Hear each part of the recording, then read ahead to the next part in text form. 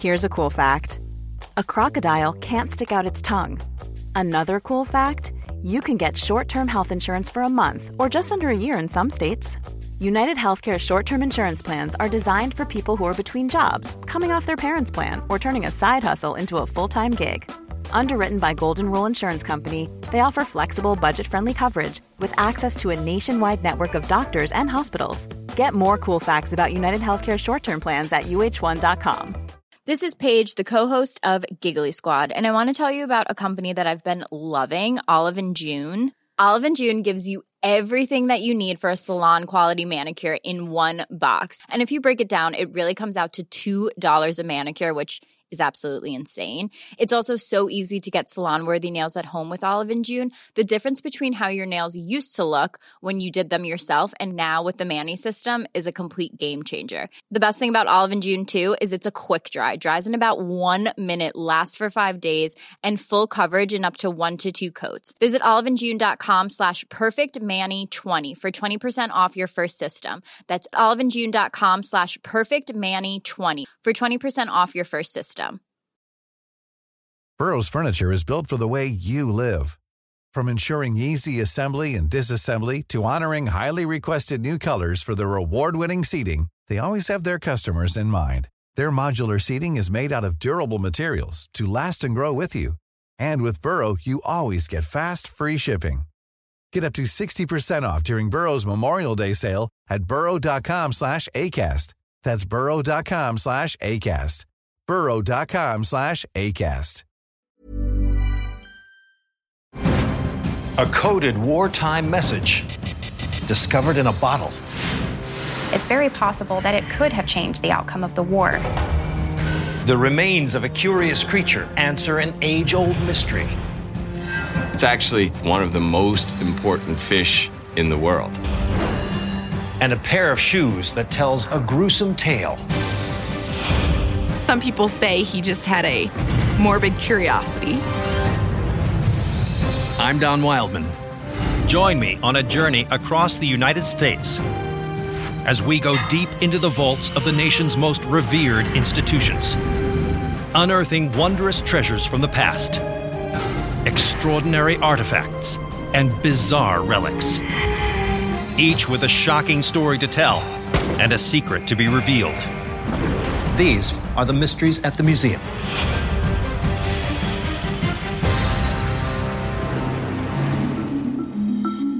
The riverside city of Portland, Oregon, is home to an unconventional museum that asks visitors to brave a look beneath the surface. This is the Shanghai Tunnels experience. Our museum is very different than most because, first of all, you're underground and there's no lighting, and you're always wondering what's around the next corner. Once this dusty maze functioned as a practical means for transportation of cargo. But according to curator Michael Jones, what really took place here was anything but ordinary. We emphasize something that no one wants to talk about. Within this mysterious labyrinth, one artifact hints at a sinister past. It's about 6 feet by 6 feet, but it also has these bars. And you can't get out once you're in. Cells like this one were reportedly a terrifying stopover for an illicit exchange. A holding location for perishable goods, made of flesh and blood. So what role did this holding cell play in one of the most terrifying trades of all time? Portland, Oregon, the 1880s. In this bustling port city, ships are constantly coming and going from distant lands and are traditionally crewed up with local sailors. But as the gold rush takes hold, men start to look towards the mines rather than the seas to make their fortune, and the pool of sailors starts to dry up. For the ship's captains and merchants, that's a problem. According to Michael Jones, one man thinks he's found a way to capitalize on this void of willing men. His name is Joseph Bunko Kelly. Joseph Bunko Kelly, he was not only smart, but physically powerful. He knew who needed what, and he knew how to get what he wanted. The story goes that Kelly makes it his business to know everything about the vessels at port. Where they were going to go to, how many men they had on their ship. Night after night, Bunko Kelly gets to work, putting a cunning plan into motion. Bunko Kelly spent a lot of time in the saloons. He would sit back, observe who was here. There are sailors, there are loggers, there are people that work hard and play hard. On any given evening in one of Portland's many bars, Bunko Kelly and a wily accomplice lie in wait. As unsuspecting drifters imbibe with their friends, they become less aware of what's going on around them. It's the perfect moment for Bunko's beautiful henchwoman to slip something into the drink of an able-bodied male. He's going to get sleepy, and all of a sudden, he's going to be completely unconscious. As the effects of the drugs take hold, Kelly helps his latest victim towards a very special area of the saloon.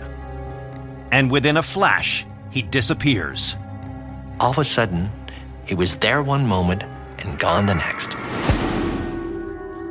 Unbeknownst to any onlookers, the secret to Bunko Kelly's clever scheme is right below their feet. A trapdoor. When the victim is standing at the wrong place at the right time, he pulls a lever. The person falls to the floor. And into a dark and terrifying labyrinth, where Jones claims Kelly's henchmen drag the passed-out, unwitting victim through the twisted maze to a holding cell. This little tiny room was the key to kidnapping here in Portland. Back above ground, Kelly heads down to the docks, where he approaches a ship's captain who can't leave port before rounding up enough able-bodied men. He tells them that he has men available for them, and it's now going to cost him $50 a man. With no other options, the captain is forced to agree to Kelly's proposal. Bunko returns to the Shanghai tunnels, goes to the holding cell, drags that poor lost soul out of the cell, through the underground, all the way to the waterfront. But far away from freedom. Bunko returns to the ship, offers this passed-out man to this captain. The captain is suspicious, but Bunko assures him he's just sleeping off a drunk. He'll be fine. The impatient captain has no choice but to take Kelly's word for it and pays him for his service. The ship pulls away from the harbor, its new crew in tow. By the time the drugs wear off, it's too late. No money, no ID. They have no place to go. A typical voyage lasted 3 long, hard years. Many of the ships that leave Portland with their crew of captives on board are headed for Shanghai. This illegal means of getting men aboard ship, kidnapping them, and take them to the port of Shanghai, China, became known as Shanghaiing. But Bunko Kelly is just one of many in this terrifying trade. Throughout the late 1800s, men are kidnapped throughout the western United States. And in 1906, the practice of Shanghaiing sailors is officially outlawed by the U.S. government. But at the Shanghai Tunnels experience, the legend of Joseph Kelly's nefarious scheme lives on.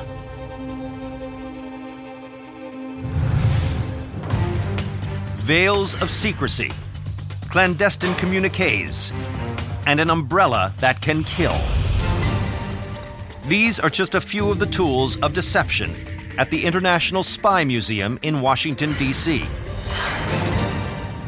While the collection sheds light on the art of espionage, there is one item on display that speaks of a dark moment in our nation's past. An 8.5 by 11-inch piece of paper, typewritten and signed by hand. It bears the stamp of the highest court in the land. What role did this thin sheet of vellum play in one of the most controversial spy cases in American history? 1949. In this post-war era, the United States and the Soviet Union grapple for supremacy. Then, on August 29th, the Soviet Union shatters the stalemate and tests its first atomic weapon. American officials are shocked. Former CIA analyst Mark Stout is a historian at the International Spy Museum. U.S. intelligence had known that the Soviets were working on a nuclear weapon, but had not expected them to be able to test it until at the very earliest 1950. Just 4 years earlier, the U.S. dropped the first atomic bomb on Hiroshima, effectively bringing World War II to its end. It was the culmination of years of development by a top-secret government program known as the Manhattan Project. There were immediate suspicions that Soviet intelligence had penetrated the Manhattan Project and been able to steal key secrets about the design and development of the atomic weapon, and use that then to really jumpstart their own program. The FBI begins looking for moles within the Manhattan Project. The investigation eventually leads to a former machinist at the top-secret Los Alamos atomic bomb facility, named David Greenglass. They call him in for questioning, and in less than 20 minutes, Greenglass confesses that yes, in fact, he had passed nuclear secrets to the Soviets. He just folds like a house of cards. Greenglass and his wife are arrested and begin sharing information with investigators. He claims that he was recruited to spy for the Soviets by his communist brother-in-law, Julius Rosenberg, the husband of his sister, Ethel, and that Julius was the mastermind of the spy ring. So investigators offer Greenglass a deal. If he provides more information on the Soviet spy ring, his wife will go free. From the very beginning, David had been concerned about what was going to happen to his wife, and he didn't want to see his wife sent to jail. Greenglass quickly agrees and offers new information that implicates not only his brother-in-law, but also his very own sister. He claims that when he passed information to Julius, his sister played a critical role. He had seen Ethel type up notes of the classified information that was coming out of the Manhattan Project. Investigators arrest the Rosenbergs. They refuse to acknowledge their Communist Party affiliation and deny the charges of spying. Julius and Ethel were unrepentant and refused to provide any such cooperation. At trial, David Greenglass testifies against his brother-in-law and his very own sister. And as a result of Greenglass's testimony, the Rosenbergs are found guilty of passing nuclear secrets to the Soviets. Greenglass receives a 15-year sentence for his role in the plot, and his wife goes free. The Rosenberg sentence is death. Many are convinced that the Rosenbergs are innocent and are merely being punished for their extreme political views. But the government doesn't waver. Then, just 2 days before the scheduled date of execution, lawyers approach Supreme Court Justice William Douglas and argue that the Rosenbergs have been convicted under the wrong law. The Rosenbergs have been convicted under the Espionage Act of 1917, which does allow for the death penalty, but these two lawyers argue that they should have been convicted under the Atomic Energy Act, which does not allow for the death penalty. The lawyers urge Douglas to act, and he issues this document: a stay of execution, a lifeline for the convicted couple. Now, an emergency session of the Supreme Court is convened to determine if the Rosenbergs will live or die.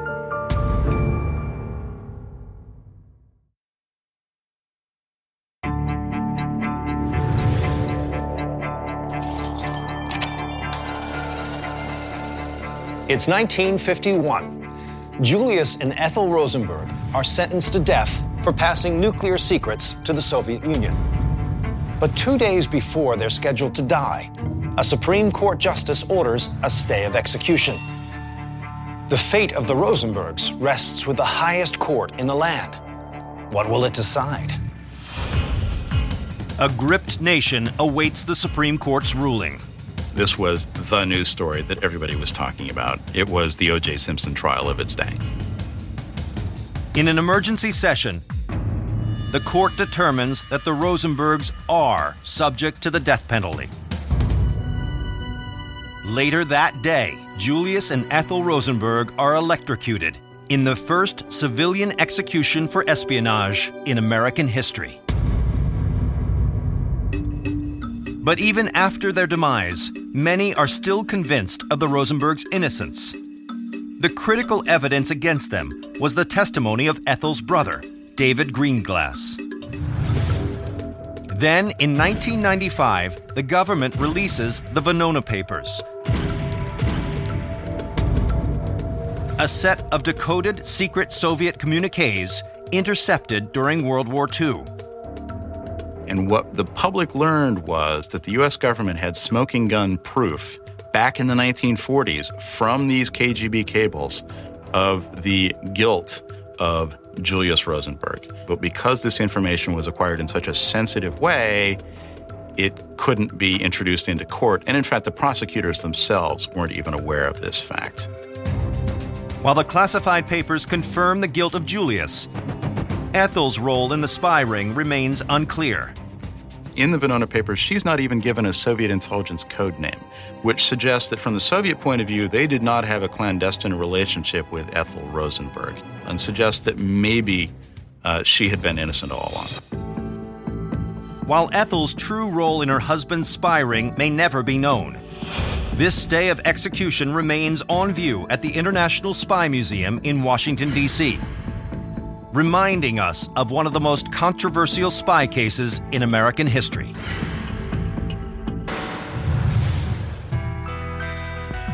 Tucked away in the rolling hills of central Wyoming lies the small and dusty town of Rawlins. At the Carbon County Museum, artifacts from the iconic days of the Wild West paint a picture of Wyoming's rich past. And among these bygone relics sits a seemingly simple, everyday accessory: a pair of shoes. They almost look like two-toned Oxford shoes. There is dark leather at the top and lighter leather at the bottom. But according to museum director Tiffany Wilson, the strange story behind this pair of shoes never ceases to fascinate visitors. When people come to see the exhibit, they have this morbid curiosity and they are immediately drawn to it. This aging pair of shoes features in a gruesome tale of strange science and macabre justice. What role did these shoes play in one of the most twisted tales of the Wild West? 1878, Medicine Bow, Wyoming.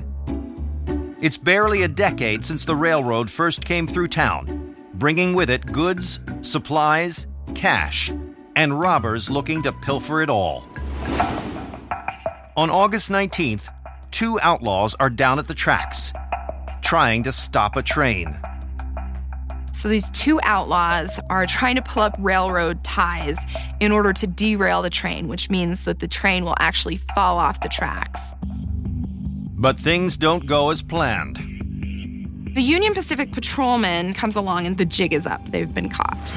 The would-be robbers run for the hills, but two lawmen are hot on their trail. These outlaws are facing death by hanging because of their interference with the Union Pacific Railroad trains, and so they're desperate. The fugitives hide in the bushes, their guns at the ready. When the lawmen approach, the criminals attack and shoot the two marshals dead.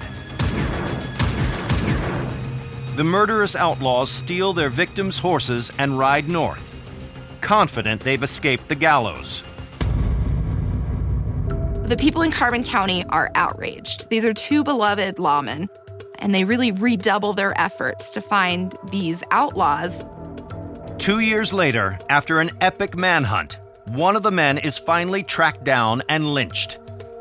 Yet the mastermind remains at large. 1880. In a saloon in Montana, a man is boasting loudly of having killed 2 lawmen in Wyoming. And getting away with it, as far as he's concerned. His name is Big Nose George Parrott, the leader of a ruthless gang of outlaws that has evaded capture for years. But Parrott's luck is about to run out. As he regales the crowd, one eavesdropper doesn't like what he hears. Someone hears him bragging, and they contact the authorities down in Carbon County. Before Parrott knows what's happening, lawmen arrive to arrest him. And it's ironic that in bragging about how successful he is in getting away, this is what gets him caught. Big Nose George Parrott is returned to Wyoming, where he is sentenced to death by hanging. But impatient locals don't want to wait for his date with the gallows. The people in Carbon County have remembered what Big Nose George did, so they want justice. Taking the law into their own hands, an angry mob of vigilantes storms the jail and seizes Parrott.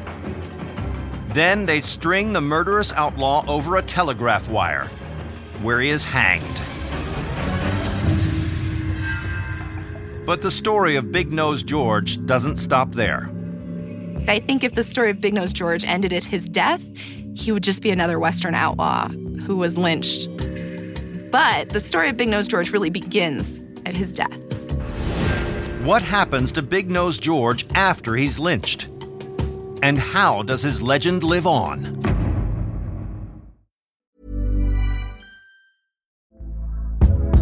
Hey there, it's Michelle Norris. I'm host of a podcast called Your Mama's Kitchen. When I travel, I'm usually looking for a way to find a taste of home when I'm not at home. And one of the things I love to do when I am at home is entertain. And Airbnb allows me to do that. When I was in California recently, I rented a house that had a great kitchen. And when we were sitting around the table, we were all thinking, we're in someone else's house. Someone could be in all of our homes as well. If you have a home, but you're not always at home, you have an Airbnb. Your home might be worth more than you think. Find out how much at airbnb.com/host. I'm Sandra, and I'm just the professional your small business was looking for. But you didn't hire me because you didn't use LinkedIn Jobs. LinkedIn has professionals you can't find anywhere else, including those who aren't actively looking for a new job, but might be open to the perfect role, like me. In a given month, over 70% of LinkedIn users don't visit other leading job sites. So if you're not looking on LinkedIn, you'll miss out on great candidates like Sandra. Start hiring professionals like a professional. Post your free job on linkedin.com/people today. Burrow's furniture is built for the way you live.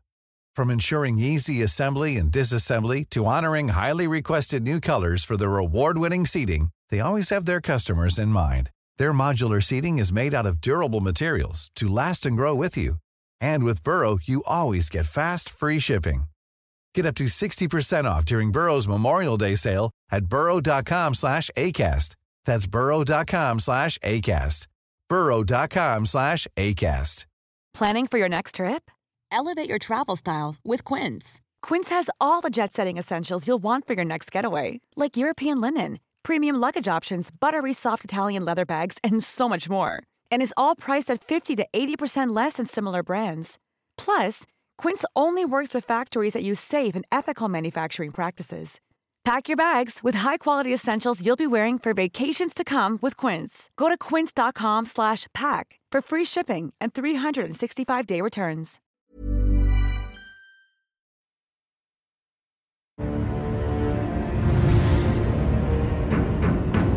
In the heyday of the Wild West, a notorious outlaw named Big Nose George is lynched for killing 2 lawmen. So what role does this simple pair of shoes on display at Wyoming's Carbon County Museum play in George's bizarre legacy? After the hanging, one local man is determined to make the most of Parrott's untimely demise. A physician named Dr. John Osborne. And his latest fascination is the criminal mind. The theory was that the criminal brain was structurally different than the normal brain. Looking to prove his theory, Osborn performs an autopsy of Parrott's brain, searching for evidence that the criminal brain is different. But his hypothesis proves false. So, in a final bizarre twist, before he closes the case, he decides to create a little memento. He had some pretty strange tastes in souvenirs. Cutting ever so carefully into George's flesh, Osborn removes a piece of skin and brings the morbid sample to a tanner with a shocking request.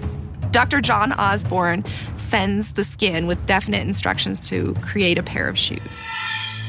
The very same shoes now on display at the Carbon County Museum. The darker portion is from some kind of animal hide, most likely cattle.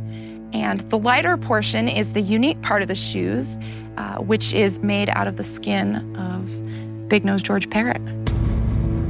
And when you touch them, you kind of think, what was he thinking when he made these? Some people say he just had a morbid curiosity.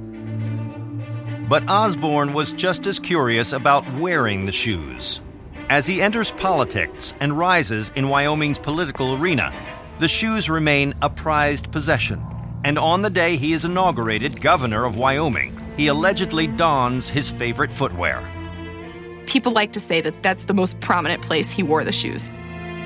Today, this posthumous homage to a one-time bandit lives on at the Carbon County Museum, where an aging pair of shoes tells a skin-crawling tale of Wyoming's most macabre keepsake. Dayton, Ohio, home to the National Museum of the U.S. Air Force, a priceless repository of the country's most cutting-edge and historic aeronautic innovations. We have Air Force ballistic missiles and space launch vehicles, including the enormous B-36 and B-52 bombers. We have stealth fighter. There's at least one of just about everything here. But nestled amidst the museum's winged artifacts is one object that cannot fly. Curator Doug Lantry believes it's among the most exceptional in the collection. It's made out of sturdy nylon mesh material. At the top are lacing points for restraint. This is a suit manufactured by highly trained engineers to aid in one of the most crucial space experiments in American history. It was worn by a most unconventional space pioneer. His name was Ham, otherwise known as the Astrochimp. But why did the U.S. send a chimpanzee into space? And did he make it back to Earth alive? January 1961. America and the Soviet Union are in the throes of the space race. The pressure is on to send man beyond the Earth's atmosphere. But no one can be sure what such a trip will do to the mind and body. The effects of sustained weightlessness and really tremendous acceleration were not well understood at that time. With so many unknowns, NASA is unwilling to send a person into the cosmos. So they decide to send the next best thing: a chimp. Chimpanzees were the ideal test subject because they closely approximated human physiology. Officials at Holloman Air Force Base in New Mexico have several chimps in rigorous training programs. But one in particular stands out. The best candidate for this flight turned out to be a 37-pound, 44-month-old male from Cameroon. NASA names him Ham, which stands for Holloman Aero Medical. Ham was a little celebrity. He was famous. NASA doesn't just need to test the effects of being in space on the body, but also how it affects the mind. For this, Ham needs to be trained to react to specific conditions through the use of signals. What he had to do was respond to a series of lights by pushing 2 levers. When he pushed the levers at the proper time, he would get a banana-flavored pellet. It's hundreds of hours of training. And after an intense 15 months in the space program, Ham seems ready for launch. 2 a.m., January 31st, 1961. NASA engineers place Ham in his custom-made restraint suit, the very suit that is now on display at the Air Force Museum. He's locked into his intergalactic vessel. And at 11:55 a.m., Ham's rocket tears off the launch pad of Cape Canaveral. The launch was normal. But there's little time for the ground crew to celebrate. Because just 2 minutes into the flight, the mission suddenly veers off course. The rocket engines that are supposed to slow the craft fall off. That resulted in the spacecraft going much further than it was meant to. Instead of orbiting at the planned 115 miles above Earth, Ham's craft is circling at 157 miles. And the complications don't end there. The launch vehicle went about 1,000 miles an hour faster than they thought it would go. Ham's speed reaches 5,800 miles per hour, which is pretty dang fast. His heart rate and his respiration are going up, and he's being pressed into his couch. NASA engineers soon realize their mission and their Astrochimp are at serious risk. The question is no longer whether Ham will complete his duties, but whether he will survive at all.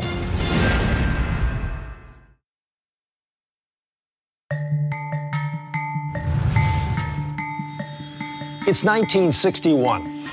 In a quest to win the race to space, NASA prepares to send a chimpanzee named Ham into orbit. But within minutes of the launch, things go horribly wrong. Can the mission be salvaged? And will Ham survive? Ham's capsule has traveled too far, too fast. But miraculously, he makes it safely beyond the Earth's atmosphere and experiences zero gravity.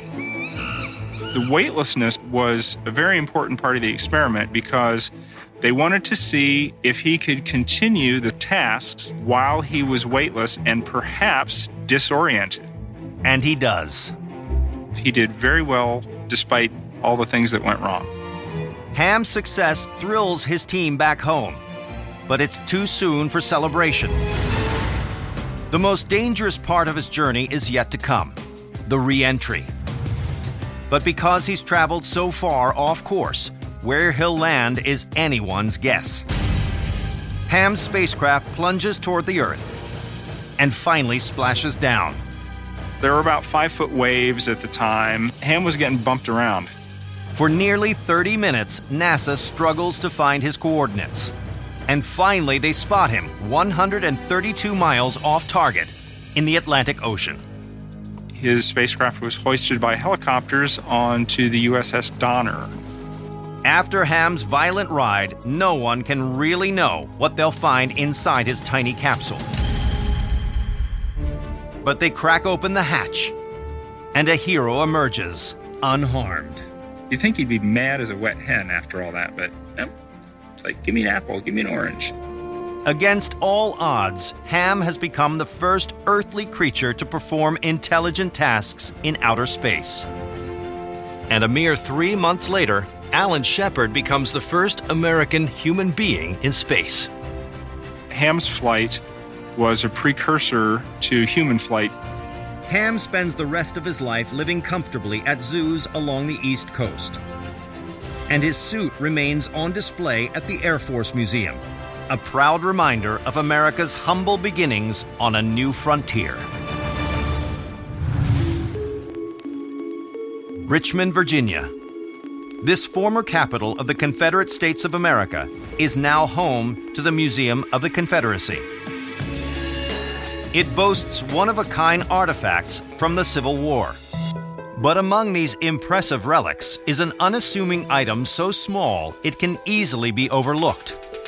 It's an aged glass vial, less than 2 inches long and just centimeters wide. Inside of the bottle is a small piece of paper that's very tightly rolled up and tied with a string. It's a message in a bottle that for 145 years remained unread. What does it say? And what role did it play in an epic battle that changed the fate of our country? August 2008. Newly appointed curator Kathy Wright stumbles upon a forgotten artifact in the museum's collection. A sealed glass bottle with a scroll tucked inside. I was immediately very intrigued about what the contents might be. Museum conservators carefully remove and flatten the paper, revealing for the first time since it was penned a secret message. I opened it, only to discover a random jumbling of letters that made absolutely no sense. We immediately suspected that it was written in some kind of secret code. Wright calls on cryptologists or code breakers to decipher the text. Cryptologists discovered that the code was created using a Vigenère cipher method. The Vigenère cipher method is a coding system created in 15th century Italy. Modern historians know that it made a resurgence on the battlefields of the Civil War, as Confederate generals conducted clandestine communication. Now, 145 years later, the cryptic message in a bottle is finally decoded. What does it say? And what will it reveal about one of the most decisive battles of the Civil War?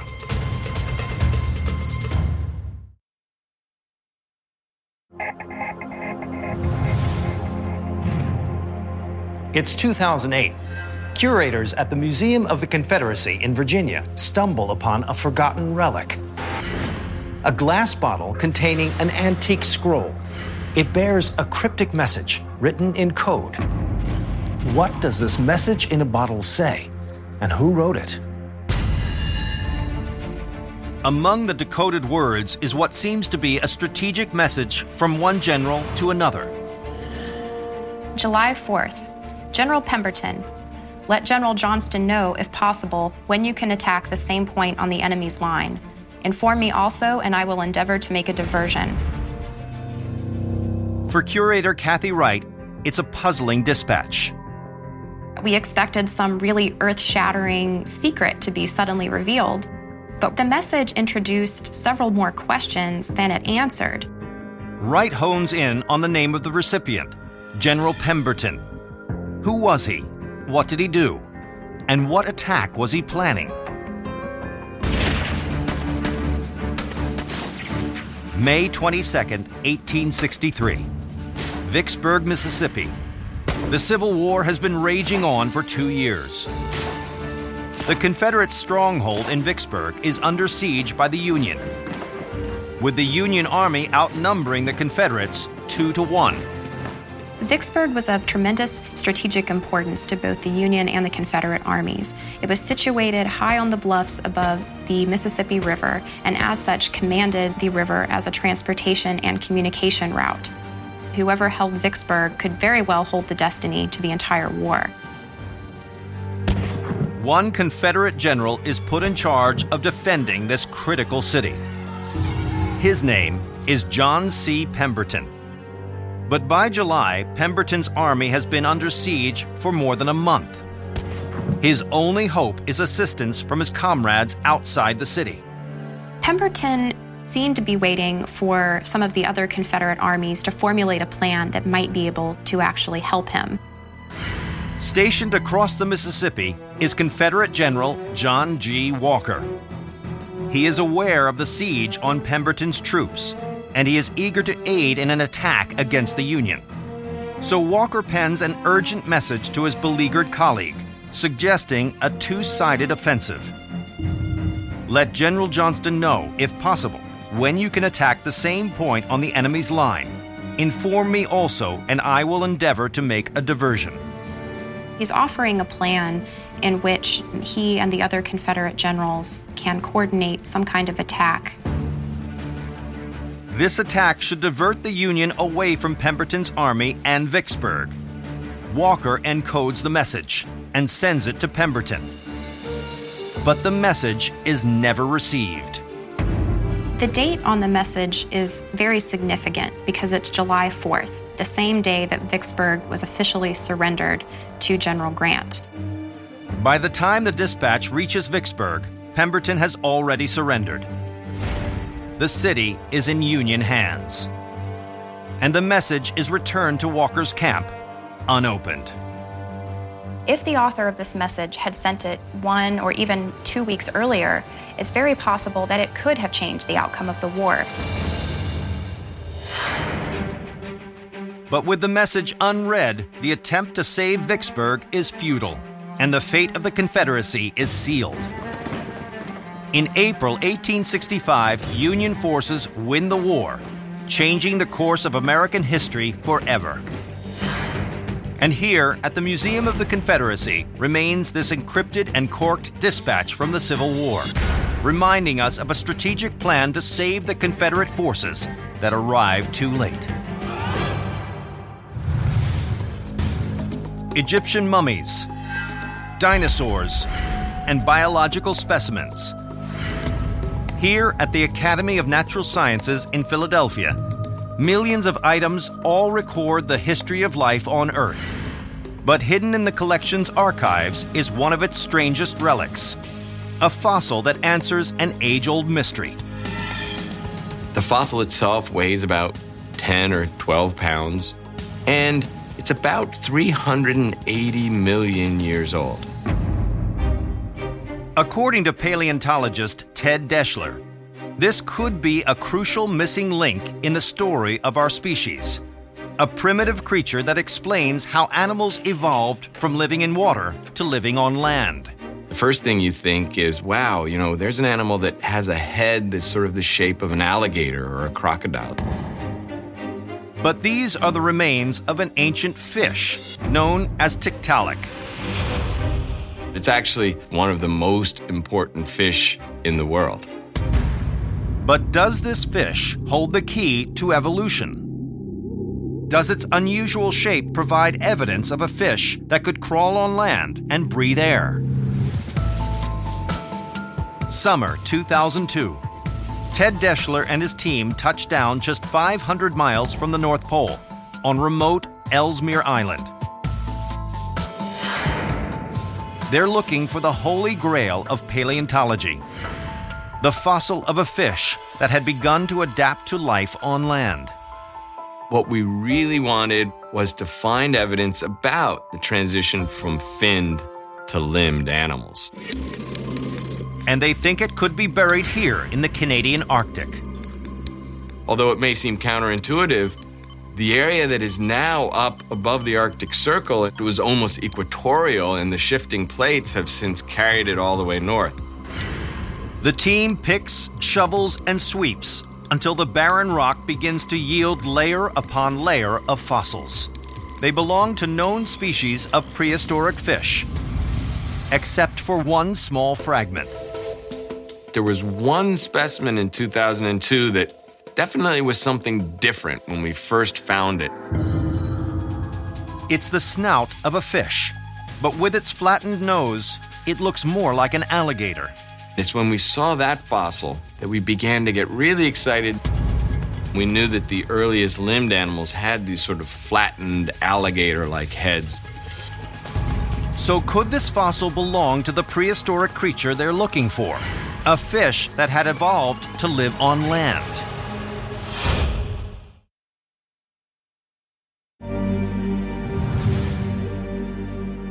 In the Canadian Arctic, a team of paleontologists finds the fossil of a strange-looking fish. Could the remains of this prehistoric creature explain how animals evolved from living in water to living on land? Without the rest of its skeleton, the team can't be sure if this is the animal they've been looking for. In 2004, they return to the site, where finally they make their breakthrough. We found 3 almost complete skulls of this new flat-headed form, so we were ecstatic. We knew we had more of the animal that we were particularly interested in. The team encases each fossil in a protective layer of plaster and rushes them back to the lab. There, they carefully remove the plaster from the specimen and chip away the rock, until the almost intact skeleton of a 380 million year old fish is revealed. Not only does this have some of those features that we associate with fish, but it also has features we associate with limbed animals. The general shape of the head and the position of the eyes is not unlike a salamander, typical of animals that specialize for swampy, shallow habitats. They name the new species Tiktaalik, after the Inuit word for shallow water fish. But Tiktaalik's fins are unlike those of any fish they've seen. They contain a wrist-like joint. These fins were being used on the bottom for helping it move along. The fins could help support the body in shallow water and maybe even on land for brief periods of time. And it's outfitted with another astounding feature. As well as the gills of a fish, it has a set of primitive lungs. So this animal could have breathed both air through lungs as well as through water past the gills. The more and more we uncovered about Tiktaalik, the more we realized that it was a transitional form. Fish features, limbed animal features, somewhere in the middle. With characteristics of both fish and limbed animals, Tiktaalik appears to be the creature that first crawled out of the water onto land. Today, its fossilized skeleton sits in the vaults of the Academy of Natural Sciences in Philadelphia, providing a rare glimpse at what could be our own prehistoric ancestor. From kidnapped sailors to shoes made of skin, prehistoric fossils to encoded messages. I'm Don Wildman, and these are the mysteries at the museum. Planning for your next trip? Elevate your travel style with Quince. Quince has all the jet-setting essentials you'll want for your next getaway, like European linen, premium luggage options, buttery soft Italian leather bags, and so much more. And is all priced at 50 to 80% less than similar brands. Plus, Quince only works with factories that use safe and ethical manufacturing practices. Pack your bags with high-quality essentials you'll be wearing for vacations to come with Quince. Go to quince.com/pack for free shipping and 365-day returns.